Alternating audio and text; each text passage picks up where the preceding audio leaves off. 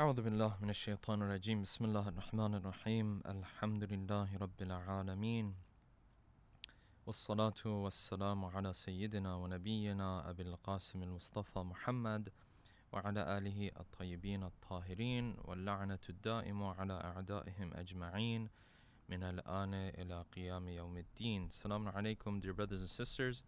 I hope everyone is doing well, and welcome to another episode of our Tafsir of Dua Kumail podcast. In the last episode, we ended here where we talked about how Ali ibn Abi Talib, he used a number of phrases to explain his vulnerability when it comes to Allah subhanahu wa ta'ala. In particular, the lines that we discussed were these: Ya ilahi wa sayyidi wa mawlaya wa malika riqi. My master, my God, my Lord, my protector, and the owner of my bondage, the one who owns me. And we talked about the word slavery, what that means in the Islamic context, and also how that relates to the way our relationship is with Allah subhanahu wa ta'ala. Moving on, he said, Ya man biyadihi nasiyati, the one who is holding the hair of my forehead. And we said that this, of course, it sounds a little odd when you translate it in a literal manner. This is more of a saying in Arabic when they wanted to refer to somebody who had control and who had authority over another person. Ya aliman bidurri wa maskanati, ya khabiran bifaqri wa faqati. The one who knows of how difficult my situation is, the one who knows of my poverty and my misery. Ya Rabbi, Ya Rabbi, Ya Rabbi. Okay. Moving on, now he's going to start asking Allah subhanahu wa ta'ala for some other things. And these are very beautiful lines in the dua, partially because in the dua before he was talking about, sins, Allah subhanahu wa ta'ala forgiving sins. Now there are some other requests that are going to come into the picture. And these other requests really show you the type of lifestyle that is considered an ideal lifestyle from the perspective of Ali ibn Abi Talib, right? That was their way of showing what you're supposed to aspire towards. It's very beautiful in their seerah. When they wanted to show that this is what you should aim for, one way to do that is that they would ask Allah subhanahu wa ta'ala for that status. So Ali ibn Abi Talib here, he's going to ask Allah subhanahu wa ta'ala for a number of things, and that is going to teach us that those things are what we should be aiming for. Those are what our standards are supposed to be like. Okay. أسألك بحقك وقدسك. I ask you by your truth and by your holiness, referring to the essence of Allah subhanahu wa ta'ala. وَأَعْظَمِ صِفَاتِكَ وَأَسْمَائِكَ. And I ask you by the greatest of your attributes and your names, which are pretty much referring to the same thing. A name is a manifestation. It's like a sign that points toward a specific attribute of Allah subhanahu wa ta'ala. He's asking Allah subhanahu wa ta'ala by himself, by his attributes, by his names for what? Here's the first of his requests. أن تجعل أوقاتي في الليل والنهار بذكرك معمورة. Ya Allah, I want you to take my day and night, and I want you to revive it. I want you to make my day and night lively with your remembrance. Okay, ma'mur, the word ammara, yu'ammiru, all of these come from the same root word. It refers to when something flourishes, when you revive something, when you make something lively, right? When something is prosperous. This is where what the root word of ammara, or amara, I should say, comes from. And you have this root word in the verses of the Quran where Allah subhanahu wa ta'ala is speaking of people who are arrogant because they created these great civilizations. Allah subhanahu wa ta'ala tells them that before you came another group of people, amaruha akthara mimma amaruha. These guys, they made their land prosperous to the fullest extent. They may have even done it more than you guys are doing. So amara means when you take something and you bring life to it and it starts to flourish under your authority. So what is the line saying? Ya Allah, I want the moments of my day and night to be lively. I want you to give life to it. Now in the translations you'll read, make my day and night inhabited by your remembrance, right? Bring life to the moments of my life through your remembrance. So what we learn from this line of the dua is this, that if I am going through my life and the remembrance of Allah subhanahu wa ta'ala is not there, and it's a situation where My life, I'm just, dealing with the normal issues that I have to deal with. I'm not really doing things for Allah subhanahu wa ta'ala. From the Islamic perspective, those moments where I'm living my life and there is no connection between what I'm doing and serving Allah subhanahu wa ta'ala, those moments are dead moments. They are moments that don't hold any value. So when you look at our life, right, maybe someone lives for 50 years, 60 years. I think the average age expectancy is around 80 years of age, right? But many of us may not even get to that point. Some might live even longer. Let's just say 50, 60 years, for example. If someone gets that opportunity to live for 50, 60 years. When he shows up on the day of judgment, right, is it the fact that he's going to see all 50, 60 years? I mean, maybe not, because out of those 50, 60 years, if you think about it, he will see the good things that he's done, and he will definitely see the bad things that he's done. But all the other stuff that he did that were neither good nor bad, they were just, normal entertainment. Like he was sitting there just entertaining himself, right? And when he was entertaining himself, it's not that he made a connection. So I'm going to talk about this a little bit more. It's not like he made a connection that even that entertaining, even the game that he was playing, for example, the sports he was doing, the working out that he was doing, whatever the case might be. It's not that he made a connection between that and Allah subhanahu wa ta'ala. It's not like he said, I'm going to do this so that I can serve Allah subhanahu wa ta'ala, so that I can, take a break, so that I can worship him, for example. It wasn't like that. It was just going about his business. These are moments, now regardless of whether they show up on the day of judgment or not, these are moments that are dead. Ali ibn Abi Talib is saying, unless the remembrance of Allah subhanahu wa ta'ala is there in what we're doing, then essentially that life that you lived, now so for some of us it might be an hour of our time. God forbid, for some of us it's like 20 years of the life of this person, right? Where like he was doing things, but none of it was with the remembrance of Allah subhanahu wa ta'ala. These moments, from his perspective, they're dead. They don't hold any value, right? And they may not even be terrible either, because maybe he wasn't committing a sin. If you're not committing a sin, you're not going to be punished for it. So it just doesn't hold any value, right? It may not even show up in your book of deeds, so to speak. That's what Ali ibn Abi Talib is saying. Now, you might ask, well, what am I supposed to do? I'm supposed to have a tasbih with me 24/7. I'm supposed to say Subhanallah, Alhamdulillah, La ilaha illallah 24/7. Is that what we are aiming for? And the answer is no, because when you look at Islamic teachings, we are talking about two types of remembrance. We have the type of remembrance where the remembrance is oral. You sit there and you recite a certain dhikr. And then you have the type of remembrance where it's verbal, in the sense that you do something, right? And I think verbal may not be the right way to refer to it, but it is more based on action, right? They refer to it as dhikr amali, right? So I do things, and this action is a means of remembrance of Allah subhanahu wa ta'ala. When we live our life, yes, the first form, the verbal or the oral form of dhikr, it may not be, something that applies to most of our life or all of our life, and it may not even be the case that it's even possible for it to apply to our whole life, because we have things that we have to take care of, right? But it's the second form of dhikr, it's the second form of remembrance of Allah subhanahu wa ta'ala that can go beyond the time where you actually have an opportunity to take a tasbih and remind yourself of Allah subhanahu wa ta'ala, or the time that you are actually doing dua, or the time that you are actually praying, right?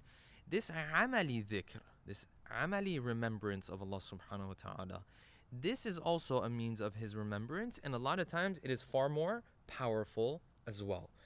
And this is the beauty of Islam. This point I'm about to make is a very, very key point, because a lot of times we have this discussion and we're thinking how Islam and living your life as a righteous individual, as someone who wants to worship Allah subhanahu wa ta'ala constantly, how this goes hand in hand with being, for example, a professional. How does it go hand in hand with working 8 to 10 hours a day? How does it go hand in hand with taking care of all of the different tasks that you have to take care of on a day-to-day basis? The answer is this point that I'm about to mention, that in Islam, a lot of the deeds that are just part of your normal day-to-day life, Allah subhanahu wa ta'ala has considered them an act of worship. So the only thing you have to do is understand that they can be an act of worship. And when you are doing them, you just make the intention that, Ya Allah, I am doing this because it's important for my life. It's one of the things I have to take care of, so that I can then worship you, so that I can provide for my family, so that I can have the capabilities available to me and at my disposal, so that I can be the servant that you want me to be. Okay. Now, if you look at it this way, then you find a lot of your time can actually be revived, ma'amura, revived with the remembrance of Allah subhanahu wa ta'ala. Marriage, for example, and it's interesting, Shahid Mutahari, a famous scholar, he has these talks and these lectures on how Islam took the concept of marriage that previously in some lifestyles, in some religions, some schools of thought, it was seen as something negative. In some other religions, it wasn't seen necessarily as something holy, and it wasn't seen as something negative either. It was just, neutral. Like, it's, forgive me, like as if, if a man or a woman get married to each other and they reproduce, it's just like a need that you have to take care of when you go to the bathroom or you eat food, for example, right? It wasn't something that was praised. And then he talks about how Islam took this act that we would assume it's a worldly act. It's an act that even some would refer to it as an animalistic act, right? How Islam took this and said, listen, this act, if you approach it in the proper manner and if you do it with the proper intention, it is not only not negative. Further, going beyond that, it is also not a neutral deed. It is a positive deed. It is one of the greatest acts of worship. It's one of the great things that you can do for yourself. So much so that we have those famous ahadith from the Prophet that if you get married, right, man tazawwaja ahraza nisfa dinihi, he has essentially secured for himself half of his religion. And it's interesting, we have hadith that the one who does it at a young age, he has ahraza thuluthay dinihi, that he has secured for himself 2/3 of his religion, right? For the one who gets married at a younger age. So Islam, you see how Islam took something that is seen in a lot of other religions maybe as something that is considered animalistic, right? And of course there is a animalistic aspect to it. There is a natural aspect to it. There's a worldly aspect to the marriage. There's no doubt about that. But Islam said if you approach this in the right manner and you do it because it will keep you away from sin. And of course, marriage, there's some bigger things in marriage than just keeping you away from sin. A big part of it is just learning how to compromise and sacrifice for another human being. There's a huge holy element to marriage, right? And Shaykh Mutahari also talks about that as well, about how marriage, the main idea, the core idea behind it is that it will take a human being from only caring about himself and will have this human being develop a sense of sacrificing for somebody or some other entity, right? In this case, it might be his spouse or his children or her spouse or her children, right? But regardless, if you approach it in the proper manner, Islam said this is not only an animalistic, is it not an animalistic deed, it is considered a holy deed, and you will be rewarded for it, right? That's why we have hadith, for example, that when a young man and woman who are married to one another, when they engage, when they're intimate with one another, and then of course they have to do the ghusl afterwards, that every drop of water that falls on their body, right, that every drop counts as a hasana for them, right? And we have multiple ahadith about this, how this deed that they engaged in, this act that they engaged in, although it has a worldly aspect to it, it can be considered a holy deed as well. Making money, providing for your family is another great example. A lot of our time might even be, taken up by building a career, right? Building a situation where we can provide for our family. Normally, you would look at it and you would say, well, this is not an act of worship. And yet, in Islam, it is equated in some ahadith as struggling in the path of Allah subhanahu wa ta'ala, fighting for Allah subhanahu wa ta'ala. The one who's providing for his family is like this or that, individual who gives his life in the path of Allah subhanahu wa ta'ala. These are normal deeds. You might even look at them and you might call them mundane even, right? Your 8 to 5 job, your 9 to 5 job. Islam said, if you take these and you do it with the right intention, it will become dhikra amali. Now, if you look at your life now from this perspective, now what Ali ibn Abi Talib is saying makes a lot more sense. doesn't mean every second you have a tasbih in your hand. It means every second you are working for Allah subhanahu wa ta'ala. Every second you have a remembrance of Him. I might go to work, but if I'm going to work with this remembrance and with this intention that I'm doing this because I have to provide for myself and for my family. Because if I don't do this, I won't be able to worship Allah subhanahu wa ta'ala, right? If you're hungry, how are you going to worship Allah subhanahu wa ta'ala? If I do it with that intention, then this becomes dhikr amali. I am remembering Allah subhanahu wa ta'ala, not with my tongue, rather with my actions. Okay, so this is the first request that Ali ibn Abi Talib has. أن تجعل أوقاتي في الليل والنهار بذكرك معمورة.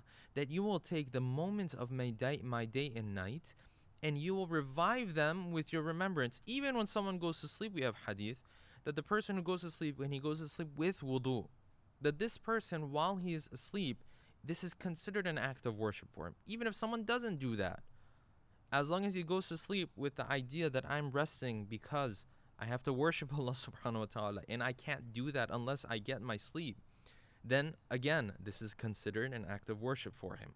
So Islam took these mundane deeds and looked at them from a holy perspective and gave them this holy status if they are done with the right intention in mind. Another good example of this, and I'll move on inshallah, is making a believer happy, making a brother or sister happy, your wife or husband happy, right? Sometimes I joke around and I tell people, I say, like, make people happy, make the people around you in your life happy, even if it's with a dad joke, right? Even if it's not with your funniest joke, that's not a problem. What's important is that you bring a smile to the face of someone around you. Okay, moving on from that. وَبِخِدْمَتِكَ مَوْصُولًا. The second request that he has is that, Ya Allah, and this kind of shows you that this dhikr he was talking about before, this remembrance, it refers to the idea of acting and doing things that would remind you of Allah subhanahu wa ta'ala. Ya Allah, that you would make my service continuous for you. وَبِخِدْمَتِكَ مَوْصُولًا. You would make it such that I am serving. Okay. Now this kind of gives you more of a feeling that yes, I'm supposed to be doing things consistently. Yes. It's interesting here. It says بِخِدْمَتِكَ. This refers to a concept that is very key in Islamic teachings. And that is, if you want to worship Allah subhanahu wa ta'ala, you have to serve. You have to serve Allah subhanahu wa ta'ala. How do you serve Allah subhanahu wa ta'ala? You serve Allah subhanahu wa ta'ala in a multitude of ways. Amongst those ways, and some of the greatest ways, is to serve the servants of Allah subhanahu wa ta'ala. And the number of ahadith that we have on this topic is truly, and I don't exaggerate when I say this, but it is truly beyond what we could ever cover. There's a multitude of ahadith about this. One of the favorite ones that I have is this. The hadith says that whoever, a servant of Allah, as long as he is walking and he's busy trying to solve the problem of a servant, of another servant, Allah subhanahu wa ta'ala is busy trying to solve his problems. Now, of course, for Allah subhanahu wa ta'ala, solving the problems of his servant only takes a moment, right? But the hadith is emphasizing, it's really showing with this type of a wording, that every second that you are working for a servant, you're trying to solve one of the problems that they have, Allah subhanahu wa ta'ala is working for you. Think about that, right? Imagine if a CEO came to you, right, and said, you know what, everything I have, I'm going to put it to work for you. That's a powerful statement. In another hadith we read that Musa alayhi salam, he was speaking to Allah subhanahu wa ta'ala. He was having this conversation with Allah subhanahu wa ta'ala. And he asked him, he said, Ya Allah, if you had the opportunity to come down on earth and you had the opportunity to live amongst the people, there was one deed you wanted to choose from that you wanted to do, what was it that you would do? What do you think Allah subhanahu wa ta'ala responded to Musa about this? He said, Musa, the one deed I would do if I was living on earth, it's hypothetical talk, of course, right? He said, if I was living on earth, there's one thing I wanted to do is that I would try to solve the problems of the servants of mine. That means the people around me, whoever of them I can solve their problems, that's what I would be working for. So when the dua says, وَبِخِدْمَتِكَ مَوْصُولًا, I want you to make me such that I'm constantly serving you, this service Worshipping is part of it. And then serving other people, serving your family, serving your relatives, husbands and wives, serving one another. You know how many blessings come out of a husband or a wife that are committed to serving one another? This is something that Islam emphasizes so much. That yes, you can do a whole bunch of charitable work for other people, for your relatives outside of the house, but the charitable work that you do in the house, in the sense of the work you do for your husband or your wife, the service that you provide to your husband or wife, and it can be done in so many different ways. Sometimes it might have a physical aspect, it might have an emotional aspect, it might have a financial aspect, whatever the case is, right? That service holds so much value that makes the core of this family a strong core. And if you don't have that core and the husband and wife are not committed to one another in that manner, then of course what happens to this family? It starts to disintegrate. And when you look at Western society, I can say this with a fair amount of confidence. When you look at Western society and we talk about all the social problems that we have, right? A lot of them, not all of them, but a lot of them have to do with the fact that families are so broken up. A lot of them have to do with the idea that when you look at families, they've already disintegrated. I mean, how many people do we know around us, right, living here in America or other countries, anywhere in the Western world? And of course, unfortunately, this is seeping into the Eastern world already, and it already has. How many people do we know whose family is not a complete family, like it's broken up, right? Or even if it's not broken up, it's extremely tumultuous. It's a family where essentially the mother and the father, they don't have a good relationship with one another. This affects so many things in the child. And then, of course, we try to solve these problems later on when this child is growing up and he's having different issues, whether it's psychological, whether it's, societal issues, whatever it is that he's dealing with, because the core is not done correctly. Why? Because we have individuals who are not committed to serving one another. When Ali ibn Abi Talib says, وَبِخِدْمَتِكَ مَوْصُولًا, this is also one of the forms of serving Allah subhanahu wa ta'ala. Moving on, inshallah, in the next episode, he will move on. He will ask Allah subhanahu wa ta'ala for some more requests. And the next one is a very beautiful one. He says, وَأَعْمَالِ عِنْدَكَ مَقْبُولَةً. Ya Allah, make it such that my actions are accepted by you. Okay, so we're going to have to talk about that. What does it mean when we say, Ya Allah, accept my a'mal?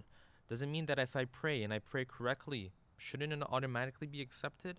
So what's the difference between my a'mal being accepted and not, and what is the effect when my a'mal and when my acts of worship are actually accepted? That, inshallah, we will discuss in the next episode. Until then, keep us in your du'as. Wassalamu alaikum wa rahmatullahi wa barakatuh.